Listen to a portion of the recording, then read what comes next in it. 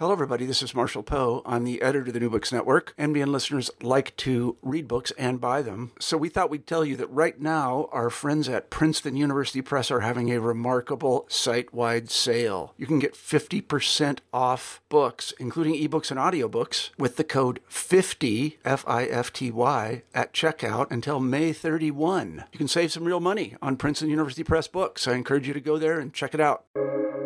Welcome to the New Books Network. Hello, listeners.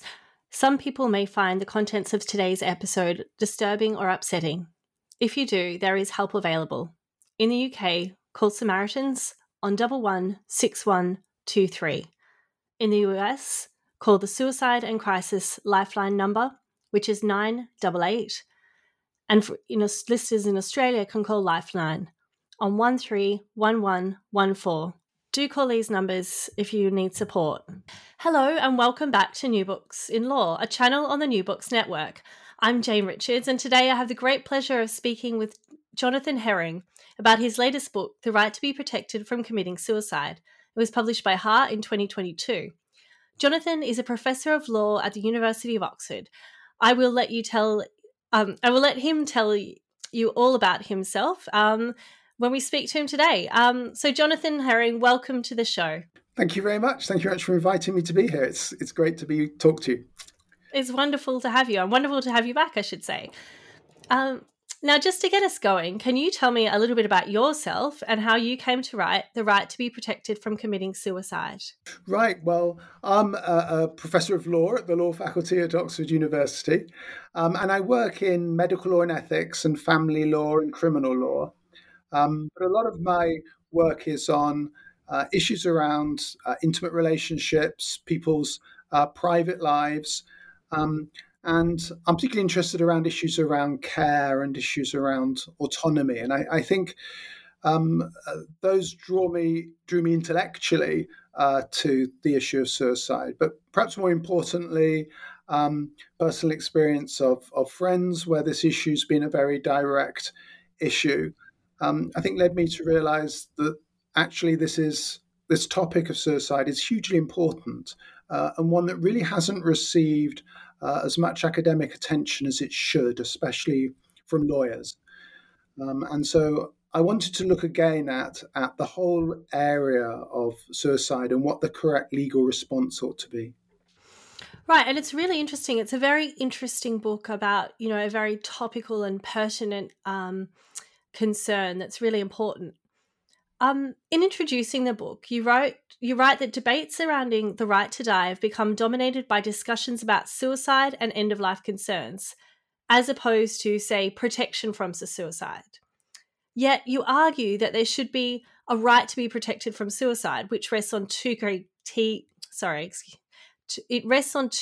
grounds.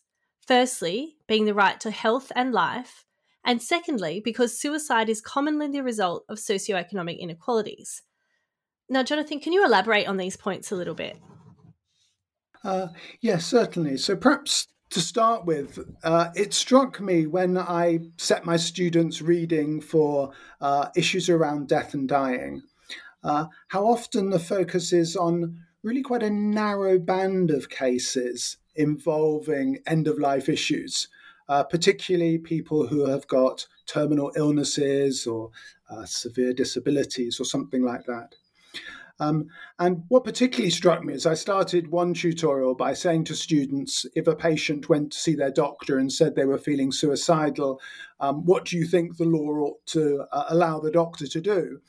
And they all replied, the doctor should be able to help them commit suicide if that's what the patient wants. But when I said to them, do you think that's what the college nurse should do if a student goes to see her concerned about suicidal feelings? Of course, they immediately said, no, I assumed you were talking about someone who was terminally ill.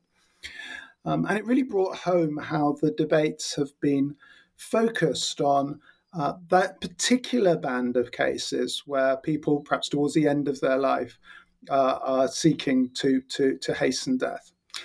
And that was overlooking what are in fact the vast majority of suicides. And you're right, the title of the book seeks to present this as a very particular issue, as an issue around which the state has a particular responsibility. That suicide's often presented as a private choice that an individual might make for themselves.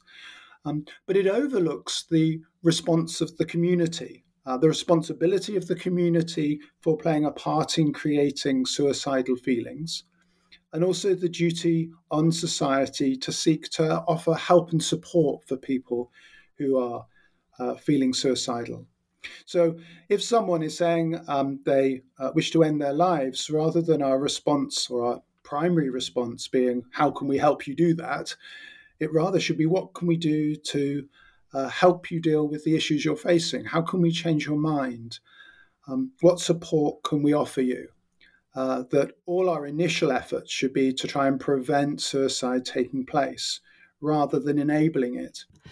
That's really interesting. I just want to go back for a moment. You just talked about how, the sort of end of life cases, which do tend to dominate the media, they are not the majority of suicides.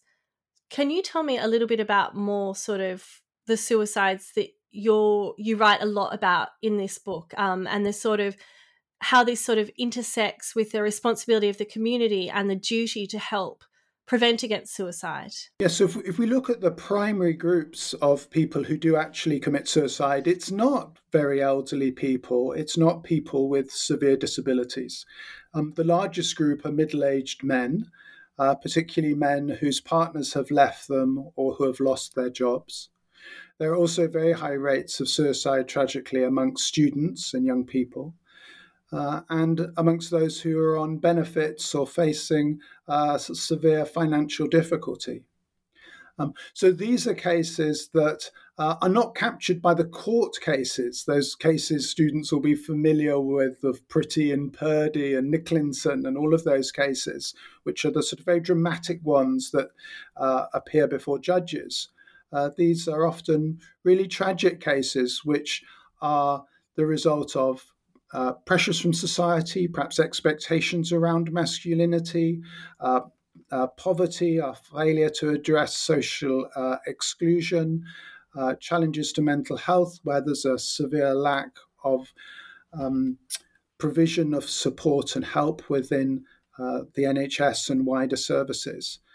And all of those really important issues tend to get neglected. And I sometimes wish that all the intellectual efforts that have been put into the fascinating and complex debates around the right to die in cases of terminal illness had also been put into seeking to find ways of preventing suicide and of finding legal mechanisms to protect people from suicide.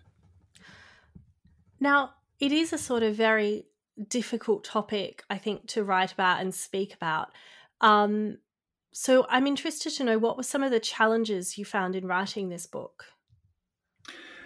Well, certainly there were personal challenges, I think. As you said, it's challenging material. It can be overwhelming to read. And certainly I was reading quite a few accounts of people's suicide and notes that people had left. And I just felt when I was writing, I needed to care for myself. And so I often would limit very much the amount of time I spent on this particular book and try not to spend more than perhaps a couple of hours a day specifically on this, because I think otherwise it could be overwhelming, and being alert to the impact of studying this field. Thank you for that. So I want to turn to the sort of substantive part of the book. And in the second chapter, you sort of talk about some of the contested definitions of suicide. So can you tell me whether or not there is a settled definition of suicide and how we can understand it in this sense? So you're right. One of the difficulties is there's not one clear definition of suicide, and it's difficult, for example, to gather statistics on suicide. So one obvious source that you might turn to would be coroners' findings that an individual has committed suicide. But certainly coroners have been historically under a lot of pressure not to find a finding of suicide. unless they're absolutely sure that was what occurred at the death, particularly where the family are reluctant to accept a suicide took place. And so there's a lot of pressure perhaps to record a death as an accidental death of some kind rather than a suicide. There are other cases where it's simply unclear, for example, if somebody had a car crash, whether that was in any sense a deliberate attempt to end their lives or was simply an accident. So looking at the more sort of formal definitions, I suppose the issues where there's most debate are, first of all, to what extent someone has to intend to commit suicide, or whether just taking a risk that a person might die might be included within suicide. There are also debates as to whether or not it requires a positive action, or whether there are senses in which omissions, for example, failing to feed yourself properly or failing to take necessary medication, may be regarded as suicide. So there's certainly no one definition that can be used, and that makes the issue complex, but I think it rightly recognises the complexity, that there's not necessarily a hard and fast line between these different categories of cases. And did you find that this sort of lack of coherence in defining suicide posed any issues in the research, or do you think it sort of leaves the door open for, say, further research? I think with the particular angle I was looking at, and the state's duty to protect people from suicide, the exact definition mattered much less. And as you mentioned, part of my argument for the state's duty is that there's the right to life. And the state having a duty to protect life. And that would be true whether or not it's a case of suicide or a case of something that's not quite suicide. So certainly for the issues I was looking at in relation to the book, the slight fuzziness over the definition wasn't a major problem. And then, so turning to the next chapter, which is on the causes of suicide, it relates to what you've just been talking about. There are different causative theories of suicide put forward, and I think some of these relate to your arguments, but I'm wondering, just for some context, can you elaborate a bit on these causative theories? Yes, so certainly it's fascinating, I think, how through history suicide has been treated in different ways, and the cause of suicide has been explained. So, of course, traditionally, it was very much a sort of moralistic lens that was used. And I suppose through religious beliefs, suicide was seen as a sin. It was described as self-murder. It was a sin against God. It was a sign of moral weakness in some sense. And then gradually developing out of that, I suppose a more modern understanding would be to see suicide in terms of a mental health explanation, that someone has been severely troubled by mental ill health, and suicide is a manifestation of a mental illness. But I think, as I highlight in the book, the societal forces are becoming more and more recognized. And I think we can see that societal forms of discrimination and disadvantage are strongly related in the suicide statistics.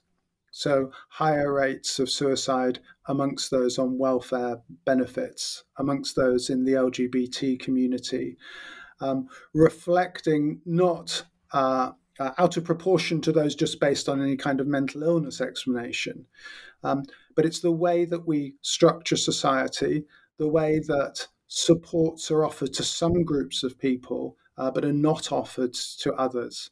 The way society reinforces negative messages towards certain groups, which magnifies suicidal feelings. And all of those combine, I think, to see suicide as a societal problem as much as an individual problem. I'm wondering then, because the next chapter is called Societal Responsibility for Suicide, and especially from the point of view of causation, suicide is often attributed to an individual. So it's seen as, a problem within the individual to be treated in isolation. But, the sort of drive behind your book, or one of the key takeaways, is this idea of societal responsibility. So I'm wondering if you can elaborate now, Jonathan, in what ways can or should causation, do you think, be attributed to society? So I think, although the two topics are very different and raise different issues, there's quite an interesting analogy here with domestic abuse.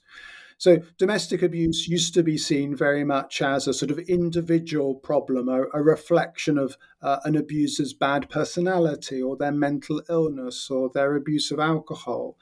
And it was seen as, if you like, a personal, private problem. And the legal responses were primarily designed at trying to help victims of domestic abuse receive interventions that they would need. But in relation to domestic abuse, we've gradually come to see that the abuse within relationships is a reflection of much wider societal forces, patriarchy, if you like, and that the law itself has played a role in enabling domestic abuse to sustain the kind of attitudes that are reflected and expressed in domestic abuse.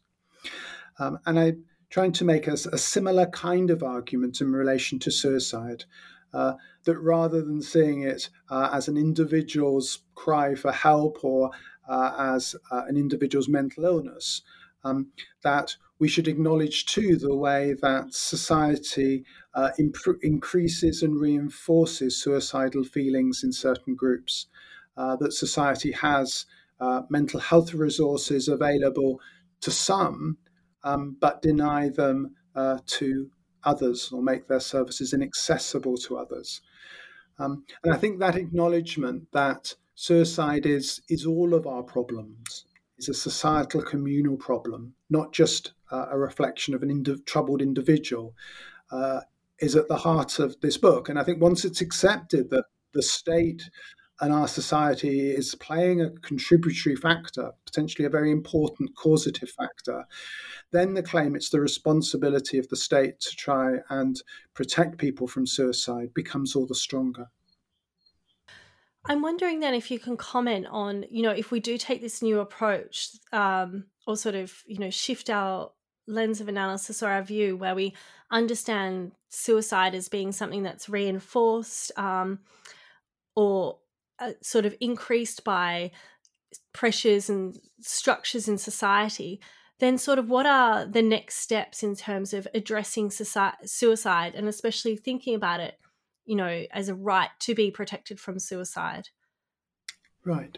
So I think there the state has then the burden to do what it can to prevent suicide. And I suppose there's three levels that we can think of that at. First of all, at a sort of general level, in relation to the whole population. And there's lots of evidence of how things like gun control, access to medication, what's putting gas supplies, putting in barriers at high places can have extraordinarily dramatic impacts upon suicide rates. So as is well known, looking at the United States, their levels of suicide are extraordinarily high, particularly in those states where there is access to guns. And where gun controls are put in place, there are dramatic falls in relation to guns, to suicides.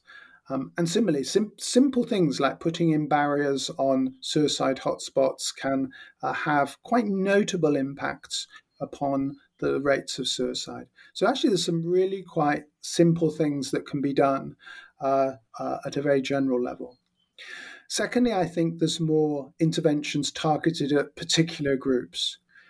So where we can identify groups of the population who are susceptible to suicide, who find it difficult to access suicide prevention assistance, then there's an obligation on the states to take steps to make those resources more easily available.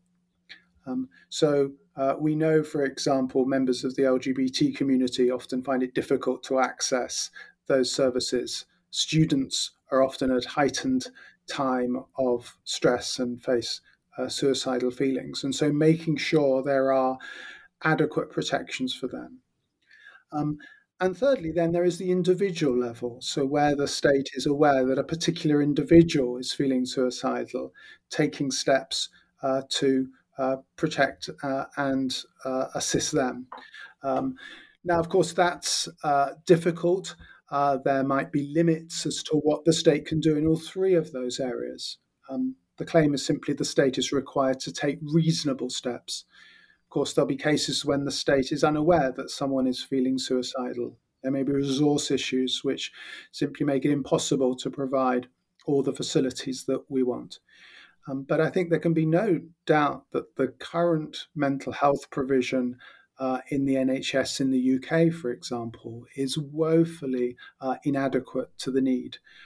We know there are waiting times of well over a year for teenagers with severe mental health issues awaiting access to CAMHS. And if anything, it's even worse in relation to adults. And so I think taking seriously it being a breach of human rights where the state could have taken reasonable steps to offer assistance to people feeling suicidal and failed to do so would be an important move for the law to make, to recognise this is a human rights issue and that there's a duty on the state to provide these services.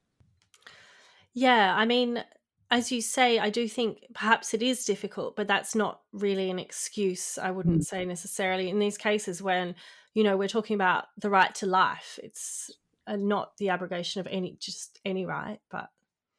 Absolutely. And I think it's too easily dismissed. Oh, it's this person's choice, or perhaps there's nothing we could have done to help them. Well, I think neither of those should work as excuses for not doing what the state can. And of course, there are going to be some suicides that can't be prevented. There's some suicides with all the provision in the world will still take place. But that's no reason for why, when we can, we shouldn't be doing absolutely everything we could.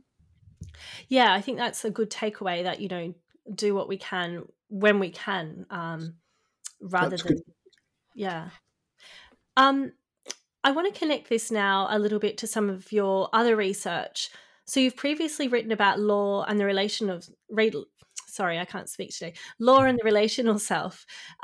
We actually did an interview about it. So listeners, you can have a look for another interview with Jonathan Herring, and we spoke about his previous book, Law and the Relational Self. But I'm just... You write about suicide here, you talk about the relational self here in relation to suicide, and again in the context of vulnerability and care theories. So how do these theories help us reconceptualize and think about the right to be protected from suicide? So I think often the law assumes that people are self-sufficient, have capacity, are independent, and rights are put in place that are designed to sort of keep people away. So rights of autonomy, rights of privacy, rights of self-determination are often used to say, keep away from me, leave me to myself, this is my business. And there's a major challenge to that kind of understanding of the self within the relational literature, often based on the idea that, in fact, that we're all inherently vulnerable. We all, at a very deep level, need each other for support and help. We need each other for emotional sustenance, and we need each other for physical help and emotional help. And that means that the idea that we can just see my life as mine or your life as yours as a sort of independent entity is a fiction. We need all to recognize we're all interconnected, we're all interdependent upon others. And I think that throws two lights, I think, on the issue, which is the subject of this book. First of all, that we can't just dismiss a suicide as one person's choice. It's their private decision, and it doesn't impact upon the rest of us. That their decision will have been impacted upon everyone else. But the second, I think, is that it helps explain why social exclusion and loneliness are such major issues in our society, and I think are so often connected to feelings of suicide. It shows why it's so important. Methods of social integration, of including everyone in society and combating social exclusion are key, not just for the well-being of society generally, but as a way of combating suicide. And then turning to the next chapter, which is on the idea of ethics and suicide, can you tell me about some of the ethical debates surrounding suicide? Yeah, so I suppose there's two main topics here. The first really surrounds the idea of capacity and the idea of autonomy. And so this is, for many people, is the key issue. And the argument goes that you should be allowed to decide what you want for your life, that you should fashion the journey of your life, the story of the good life for you.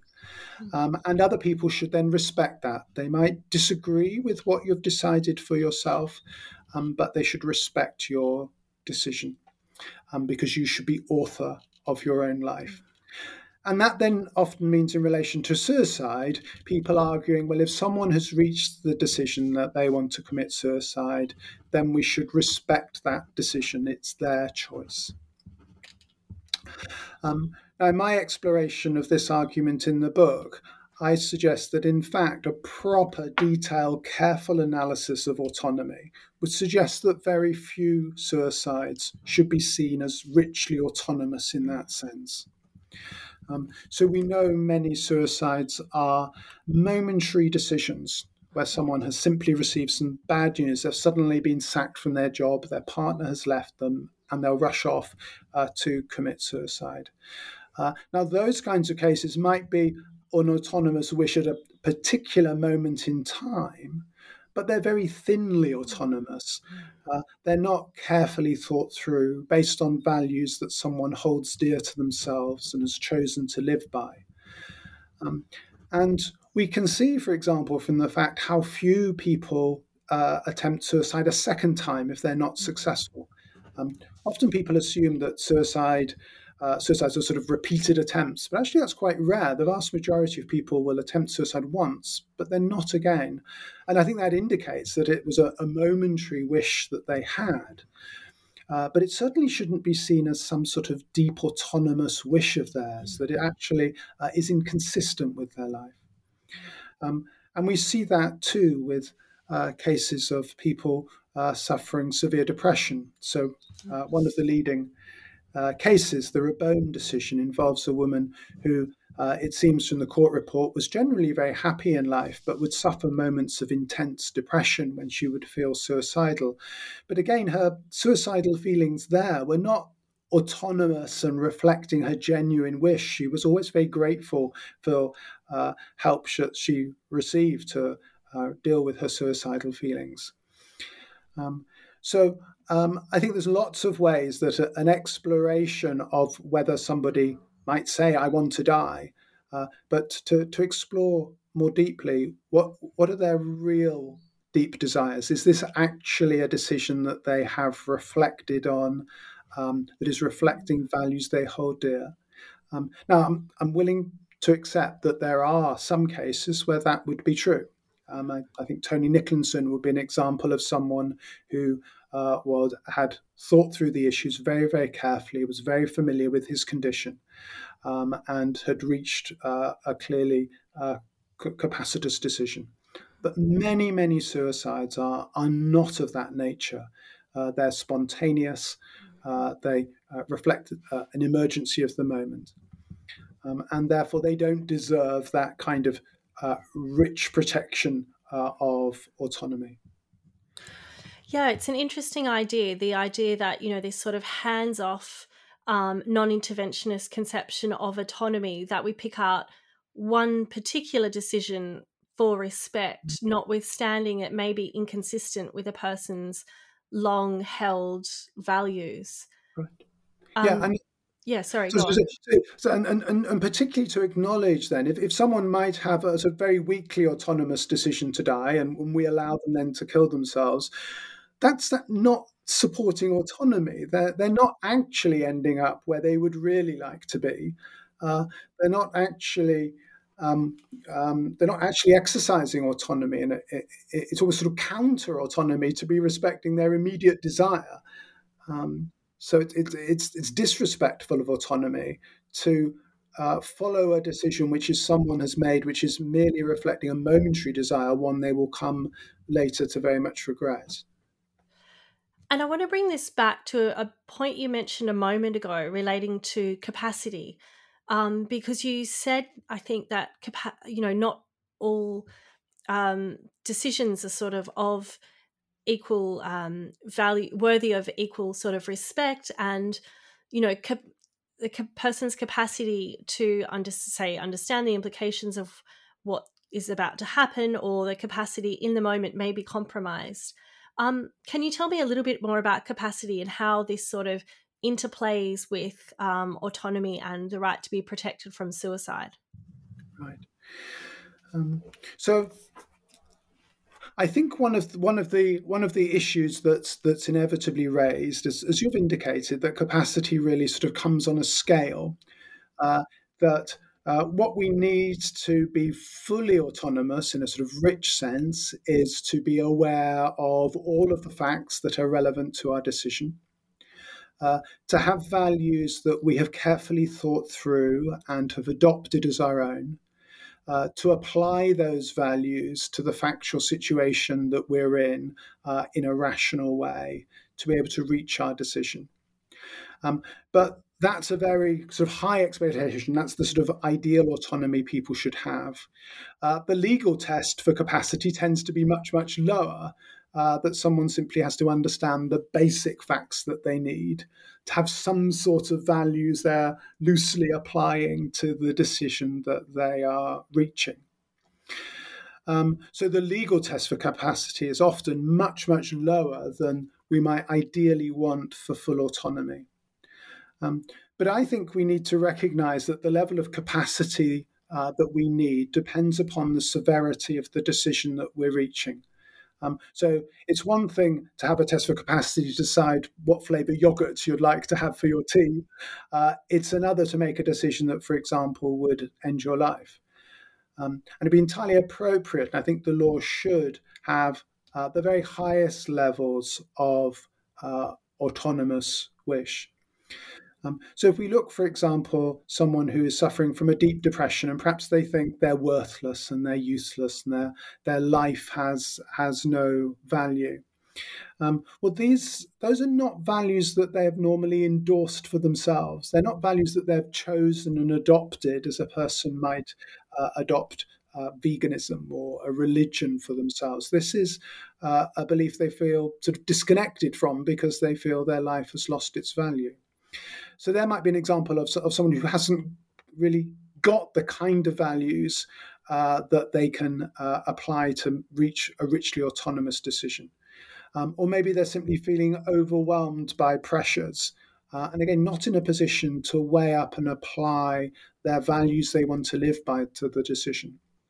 So many attempted suicides explain their attempt to commit suicide as an attempt to escape from an overwhelming pressure, a horrible situation they were facing. And those are not really autonomous decisions in the sense that they're wanting some new vision of the good life that they're wanting to make. It's not like someone who's decided to move country to a new country and start a new life or something like that. It's a decision just to avoid something.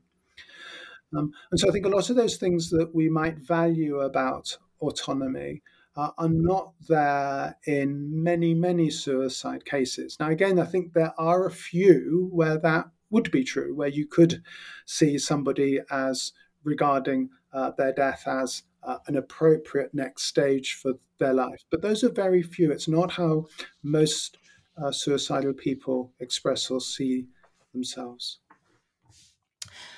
So I want to turn back now to, it's the next chapter in the book, but it's also something that you mentioned a while ago. You talked about the intersection of human rights and suicide. So what rights are animated with regards to suicide? Right. So first of all, there's the right to life, which is Article 2. Now, that's, of course, always understood to mean that the state must not kill people, that would clearly breach Article 2. But particularly in relation to domestic abuse, as I mentioned earlier, the recognition now is that the state not only must not kill people, but also must protect people from being killed by other people. Now, I think that argument applies just as well where someone is a threat to themselves, that their Article 2 right is engaged. And so I'd use Article 2.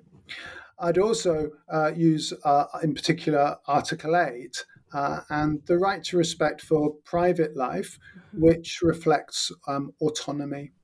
And it's the point I was making earlier that, in fact, although it might seem counterintuitive, often suicide prevention is enhancing autonomy. People are extremely grateful that they have been protected, that they are able now to live out the vision of the good life that they wanted to, because they have received protection from suicide, they've received appropriate treatment and intervention, and that actually allowing them to commit suicide would undermine their autonomy as understood in a rich way. And finally, I think I'd bring in Article 14, which protects the right from discrimination. And that highlights some of the points I was making earlier, that the failure of the state to provide services to those who are feeling suicidal means that often suicide operates in a discriminatory way against disadvantaged groups. There are sort of different interpretations in international law in terms of human rights and suicide. I'm interested because you did write a little bit about this in the book. What would the UN Convention on the Rights of Persons with Disabilities, what do you think it would say about all of this? Right. That's a good question, and it's a more contentious question. And certainly there are a division of views amongst those who are looking at the UNCRPD. So one school of thought, I think, would argue that we shouldn't discriminate against people with disabilities, including mental disabilities, that we should respect the autonomous decisions that they make just as much as the decisions that anyone else has made. And they might be particularly concerned that suicide prevention interventions particularly tend to target people with mental health issues, and so might rob them of the autonomy that is allowed to people who do not. I would use the CMPRD in a different way and highlight the fact that disabled people should have equal access to health, the access to health that everyone else has. And yet, particularly in the area of mental health, we are woefully failing to treat mental health issues as severely as we do physical disadvantages and illnesses.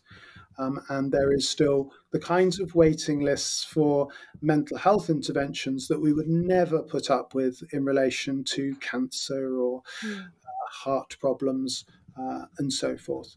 And there's still a great discrimination against people with mental health issues not receiving the help that they need. Yeah, I mean, that's an interesting point. If you sort of start with a lens of analysis of thinking about the right to health, and it's in Article 24 of the UNCRPD, and think about what the state should actually do to support a person's health and especially their mental health, then perhaps the whole debate surrounding autonomy and respect for decision-making capacity becomes a little bit different. Yeah, I think that's right. And I think it's again, I think that there's all sorts of negative attitudes about mental health issues, that it's seen as a source of shame. It's seen as a merging of mental health with questions around autonomy, whereas people can have mental health issues but still perfectly have autonomy. But also, I think an idea that perhaps mental health issues can't be dealt with properly, or perhaps a person's own fault, they've just got to pull themselves together. All of those negative kind of attitudes can feed into failing to treat them seriously. And so then turning to the existing legal frameworks that do currently operate, can you tell me a little bit about these and the sort of limits in their ability to protect from suicide? Right. So in relation to the human rights angle, which is what I particularly focus on, there is a limited acknowledgement that the state has a duty to protect people from suicide. But that tends to be very much limited to those who are in the control of the state or under the care of the state. So the Rabone case I mentioned earlier, where a woman was in a hospital voluntarily, the court did accept that there was a duty to protect her from suicide, but that was because she was within the care of a state hospital. And similarly, duties of care have been found in relation to those in prison, for example. But there's a great reluctance to extend that scope. Now, I think, in fact, that reluctance may be a slight misunderstanding of the case law. And so part of the book is a slightly technical analysis of whether the reason why the state isn't under a duty to protect those who are not within the direct care of the state from suicide falls under the question of the duty of care or the duty to protect, or whether it's a matter of what's reasonable on the state. And I argue that should be seen as a matter of the reasonableness. So in other words, the state does owe a duty to protect everyone from committing suicide. If someone is in the care of the state, it's obviously much easier for the state to do so. And if someone is outside the direct care of the state, it's more likely the court might find there was nothing reasonable the state could have done.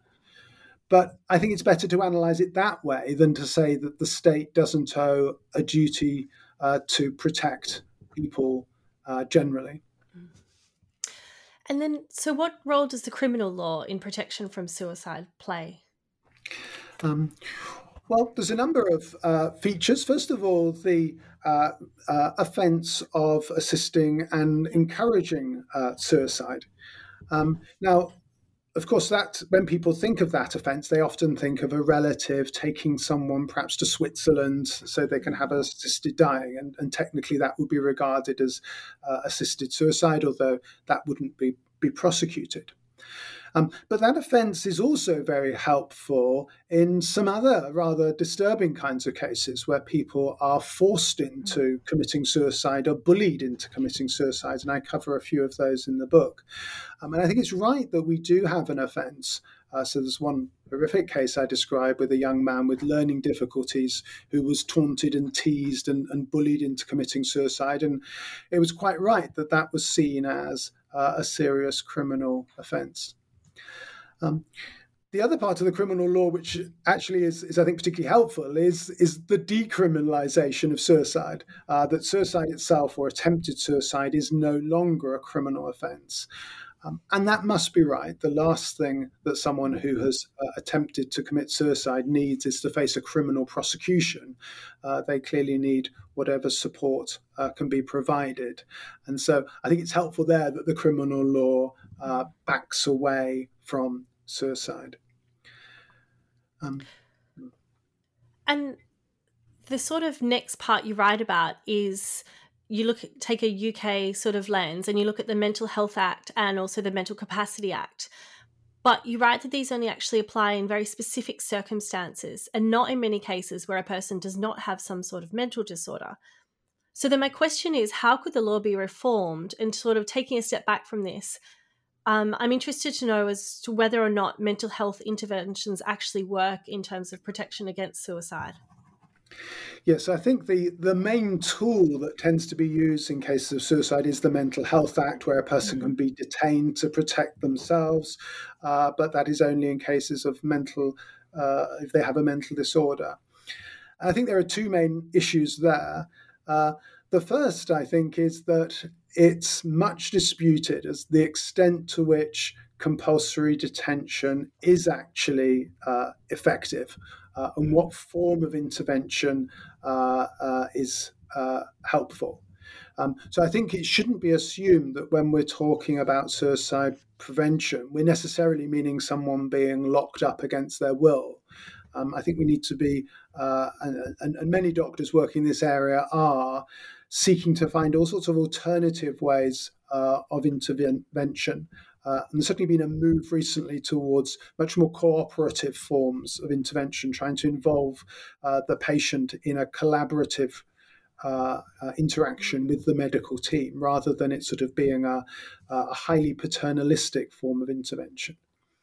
So I think there's got to be ongoing work on finding the most effective forms of intervention, and certainly moving away from a model that necessarily is a sort of almost punitive detention being the primary response.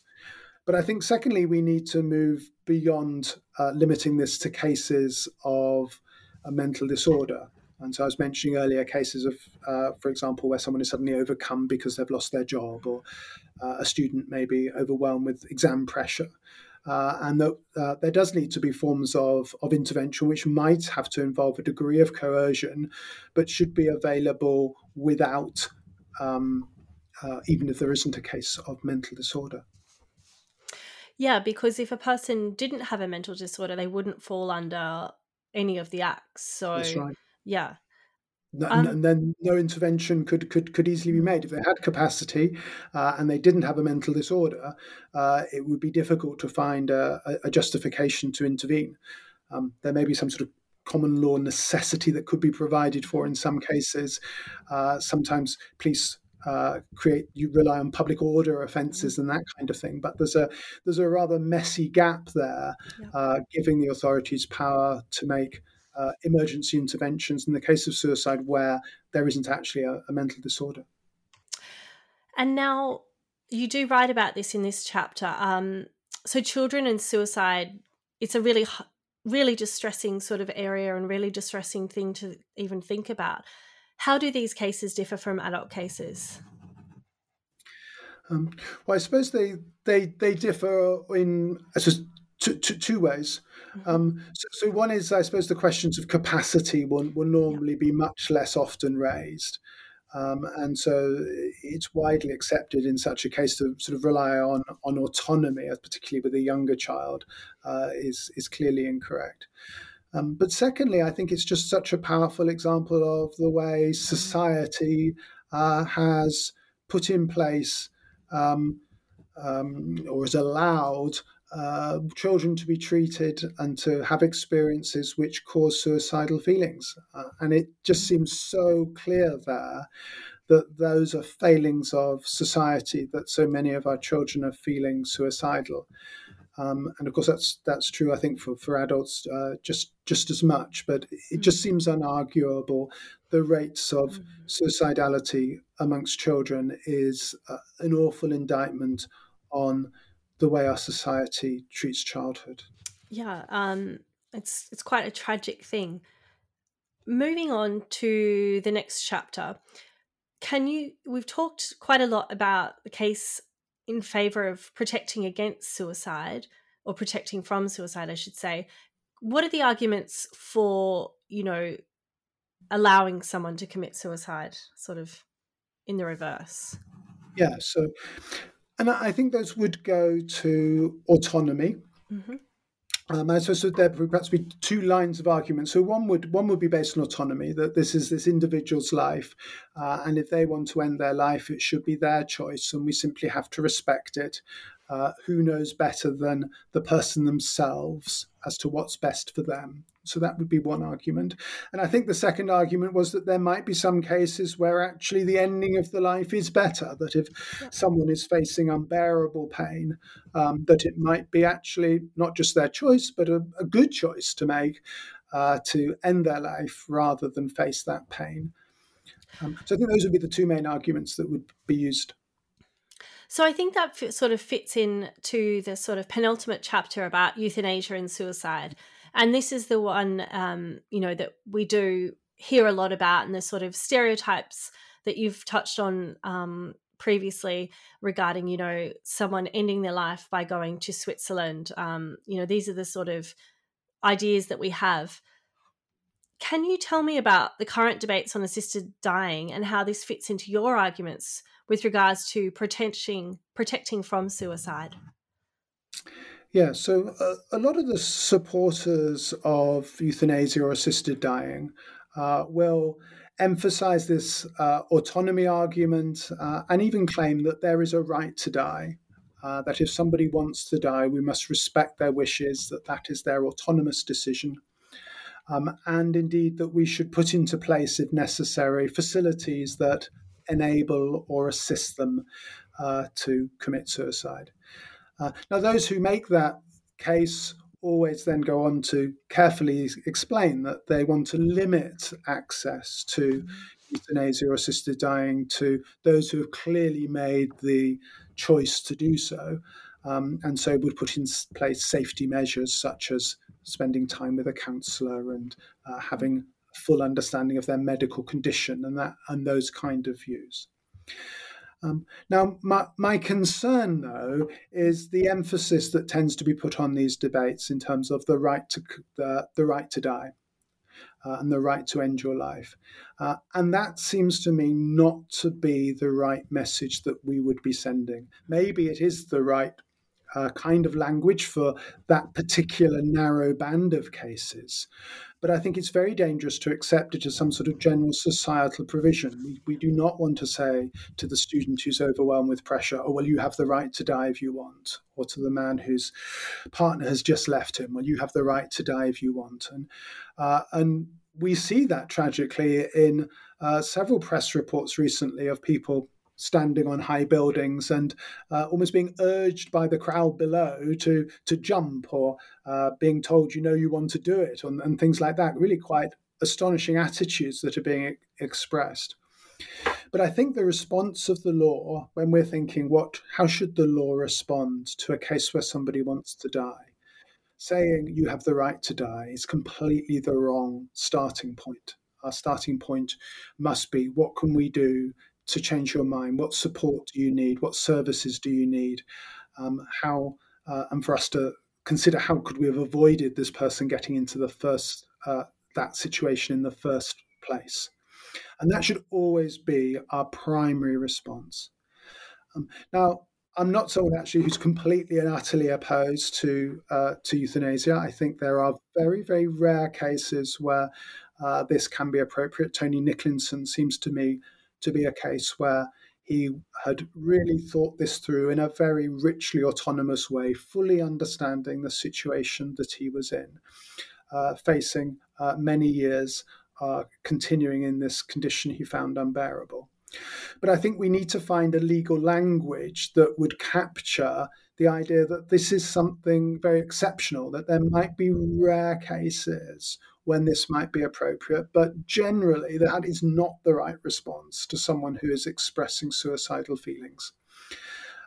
So I think probably within our current legal framework, the defence of necessity captures that quite well.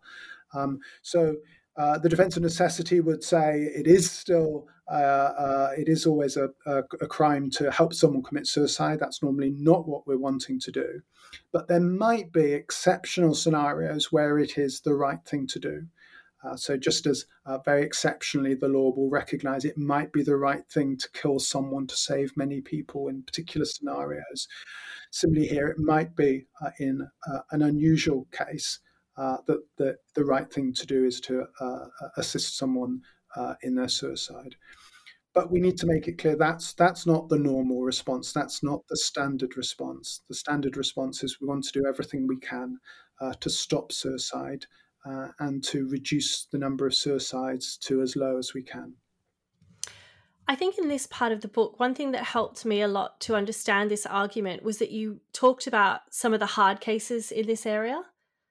I'm wondering if you can just talk a little bit about the hard cases and why, this is such a sort of tricky area, and the language could be reformulated to show that these are sort of rare and exceptional cases where a right to die might be protected. Yes. So the vast majority of suicides, I think, the correct response, as I've said earlier, is to be offering quite a range of services, which will depend very much on the individual involved, but may well involve counselling and mental health support, may involve very practical support. But the difficult cases, I suppose, are those where whatever help might be provided, it seems the individual's suicidality will not go away. So with someone who has got a persistent long-term depression that despite all of the efforts to provide medication or other forms of intervention have not relieved the person of their suicidality. And so that was the kind of situation Tony Nicholson found himself in. And that's where it may be, despite all our efforts, the acceding to the suicidal wish is the only response. But that will be rare. There will be many, many cases, and we know there are many cases of people who perhaps have been diagnosed with some awful condition whose initial response is, oh, I want to end my life, I can't face this. But then gradually they've come to terms with the decision, they've become more familiar with actually what it involves and all of the good things they can still do, despite the condition that they've got. And many, many people then will change their minds. And similarly with depression, that there might be feelings of suicidality, but with more effective interventions, those subside. But yes, the difficult cases are those where, despite all interventions and everything we seek to do, there's no change in their feelings. And so, bringing the book to a close, you write that this book has claimed that our starting point is mistaken. The primary right in this context should be prevention of suicide. The vast majority of suicides are not people who are driven by careful, autonomous decisions. They are not making a grand statement about the meaning of their lives. They are not finding dignity at the end of their life. Rather, they are tragic, bitter, prosaic acts to which horror, shock, and deep sadness are the only appropriate reactions. Can you sort of sum up the book and elaborate on this statement? Yes, so I think many philosophers who have written, particularly those who have written in favour of a right to die, write in rather grand terms about how somebody's decision to end their life and not go through a time of, as they call it, indignity or suffering, is the grand final statement in their lives, that this should be the closing statement, that they end their lives when they still have their faculties with them, as they put it. And they seem to postulate perhaps a philosopher sitting in their study carefully and weighing up all of the options and deciding, right, this is the decision I should make. But that's a very far cry from the vast majority of suicides, which are not the product of a long-term decision that someone's made respecting their deep values. It's a cry of despair, somebody who feels utterly desperate and can see no way out, just some short-term feeling that someone has. And so postulating it in the terms of a grand decision that's made, a statement to the world, is simply a mischaracterization of what is often a greatly tragic event. Or when someone attempts to commit suicide but survives, they're extraordinarily grateful that they didn't achieve what they'd been trying to do at that particular moment in time. And of course, we hope that they come to re-find many of the things in their life that gave their lives value and meaning to them. Yeah, and I think that's sort of a good way to bring it to a close and reflect upon the book. It's a good sort of takeaway. So, Jonathan, I've taken up a lot of your time. Just before you go, can you tell me a little bit about what you're working on now? Well, you might hope I was going to work on something more cheerful, but writing a book on violence against women and another book on femicide. So, of course, two linked themes there. But we'll be joined together other writings I've done to look at yet another major societal problem that we have. Well, I mean, I'm sure they'll be very interesting, and hopefully we can have you back again to talk about one or both of those books. That would be lovely. Great. So thank you, everybody, for listening. This is the New Books Network. The channel you've been listening to is New Books in Law. I'm Jane Richards, and I've been speaking today with Jonathan Herring about his book, The Right to be Protected from Committing Suicide. Jonathan, thank you for your time. Thank you very much.